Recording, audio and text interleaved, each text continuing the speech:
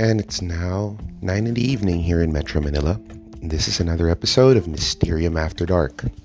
Mysterium After Dark is brought to you by and in cooperations with our friends at Charot Readings for free daily tarot astrological forecasts conducted by me, but of course dubbed by the ever so talented McCoy Dubs. Tune in and subscribe to Charot Readings on Spotify and show your support by listening every day. The signs change every day, so you get a new reading every day. Pretty novel, don't you think? So today's episode we're going to talk about is called Intuitive or Spiritual Euphoria. What is it and what to expect? I see this happen to so many people. So many people, they jump into the intuitive world. They jump into the spiritual world, the world of light work, energy work, dark work, meditation, whatever you want to call it. And they are just blown away. They are blown away by all the amazing things that happen at the first go of it. How you feel connected, how you feel you're seeing things, sensing things, feeling things in different ways, how you feel energy more, how you're more empathic. And it just feels like, your eyes just open wide and you've been given the proverbial red pill and you could see the truth and you're like, OMG, this is like the best thing that's happened since sliced bread, right? So people go through that at the beginning and it's usually a very, very wonderful sight. Okay.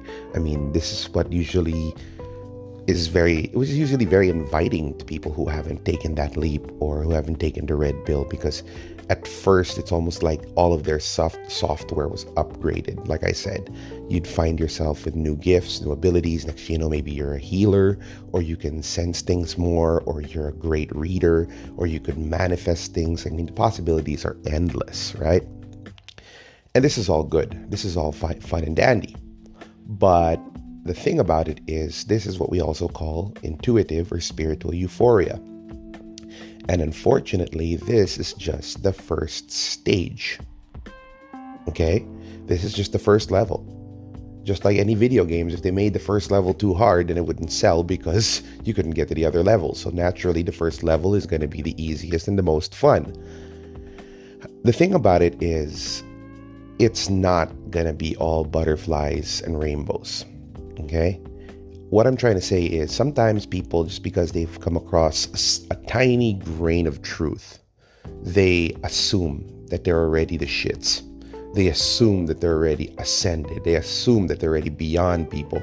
The next thing you know, will come in the self-righteousness or the sanctimony. This happens with a lot of bright workers, where they were initiated or attuned to a certain practice, and now they think they're so much better than someone.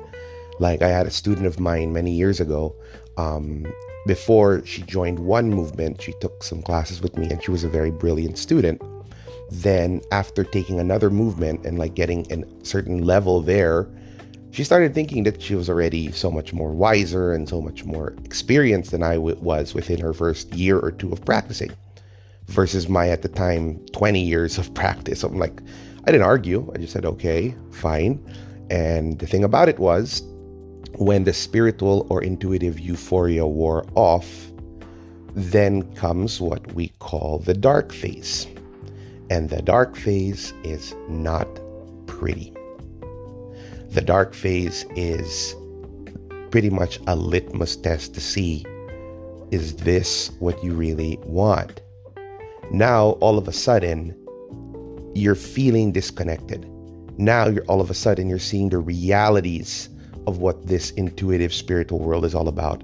You're no longer just seeing angels, you're also seeing the devils that are hiding in the darkness.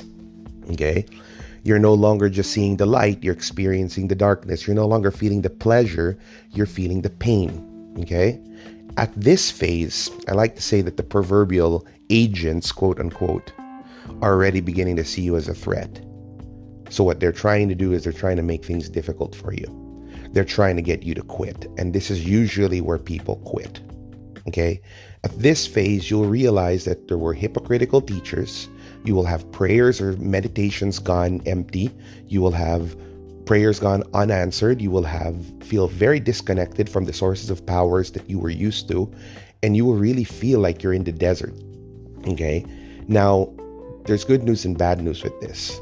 The dark phase doesn't last forever. That's the good news. The bad news is it always comes back. Even for me, after all these years in this practice, I've gone between beautiful stages, euphoria stages, to dark stages, and so on and so forth. Even if you're doing something simple as meditating, that Aleister Crowley said there'll come a point where at first you're meditating, it's beautiful, it's a beautiful experience, and then what will happen, you'll hit a wall. And then you'll feel like nothing's working. You'll feel like nothing's going your way. You'll feel like the meditations aren't working. And it's at this moment you should not quit. It's at this moment you should endure and keep meditating and force yourself to continue it because this is a wall. And when you break past that, you will go back to that beautiful stage. But this cycle repeats itself over and over again throughout one's lifetime. What are certain things that can happen during the dark phase? Well, let me tell you, it is not a pretty sight. Like one, you could lose a loved one. Example, your girlfriend might tell you, you know what, I don't like who you're becoming and I want to break up with you. And that's going to throw you into a horrible depression. And it's going to make you question everything. That happened to me. Another one could be you start getting mocked by your family, or you have an intervention that your family's worried about what you're getting into and they want to purge it out of you. That has also happened to me. Another one is you just don't feel the connection you felt when you first jumped into it. And this is part of it. This is part to see, are you really dedicated to this practice, this lifestyle, to this commitment to a higher power? Or are you in this just for the lulls? Okay? Sometimes you'll undergo a personal crisis in your life. Or sometimes something will happen that is just so devastating that it's going to shatter your ego in 1,000 places. Like going back to that student that I told you about of mine, she thought that her new teacher was the shits. And, she thought that she was his second. And she was like, I'm already more spiritually evolved than you, Robert. And I just laughed at it because I'm like, okay, here it comes. And then she found out that this teacher wasn't exactly the greatest person in the world, and he was abusing his position as the teacher. And then what happened was she pretty much was thrown out in the wilderness. So she just ended up doing a sabbatical, and she went through her dark phase outside the country. But the funny thing was, when everything was said and done, she ended up coming back, talking to me and telling me that, Rob, you were right. You were right that there are wolves out there and it's not going to be easy. And I'm glad that you've always been there for me, and we've stayed good friends ever since.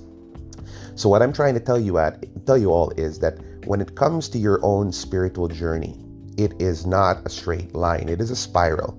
And you're going to go throughout phases of this is amazing, OMG, where has this been all my life, to oh my God, I feel alone, I want to die. All of these topics, all of these feelings, emotions are just going to be there, and it's going to question, do you really want this? And if the answer is yes, you will endure. But if you're doing this just to look good and just to make people like you, or just to put on some sort of brand, or to put on some sort of, gimmick, you're not going to last, because this is a commitment. This is a lifelong commitment. So that at the end of the day, it's just something I'm just letting you all know, that the spiritual development of a person, the intuitive development of a person, is not all pleasant journeys and happiness and, healing and meditation. No, there are phases of it that are going to come that's going to test your mettle. And if you're not bulletproof, you're going to fold and you're going to go back into the matrix. So good night, everyone, and thanks for tuning in.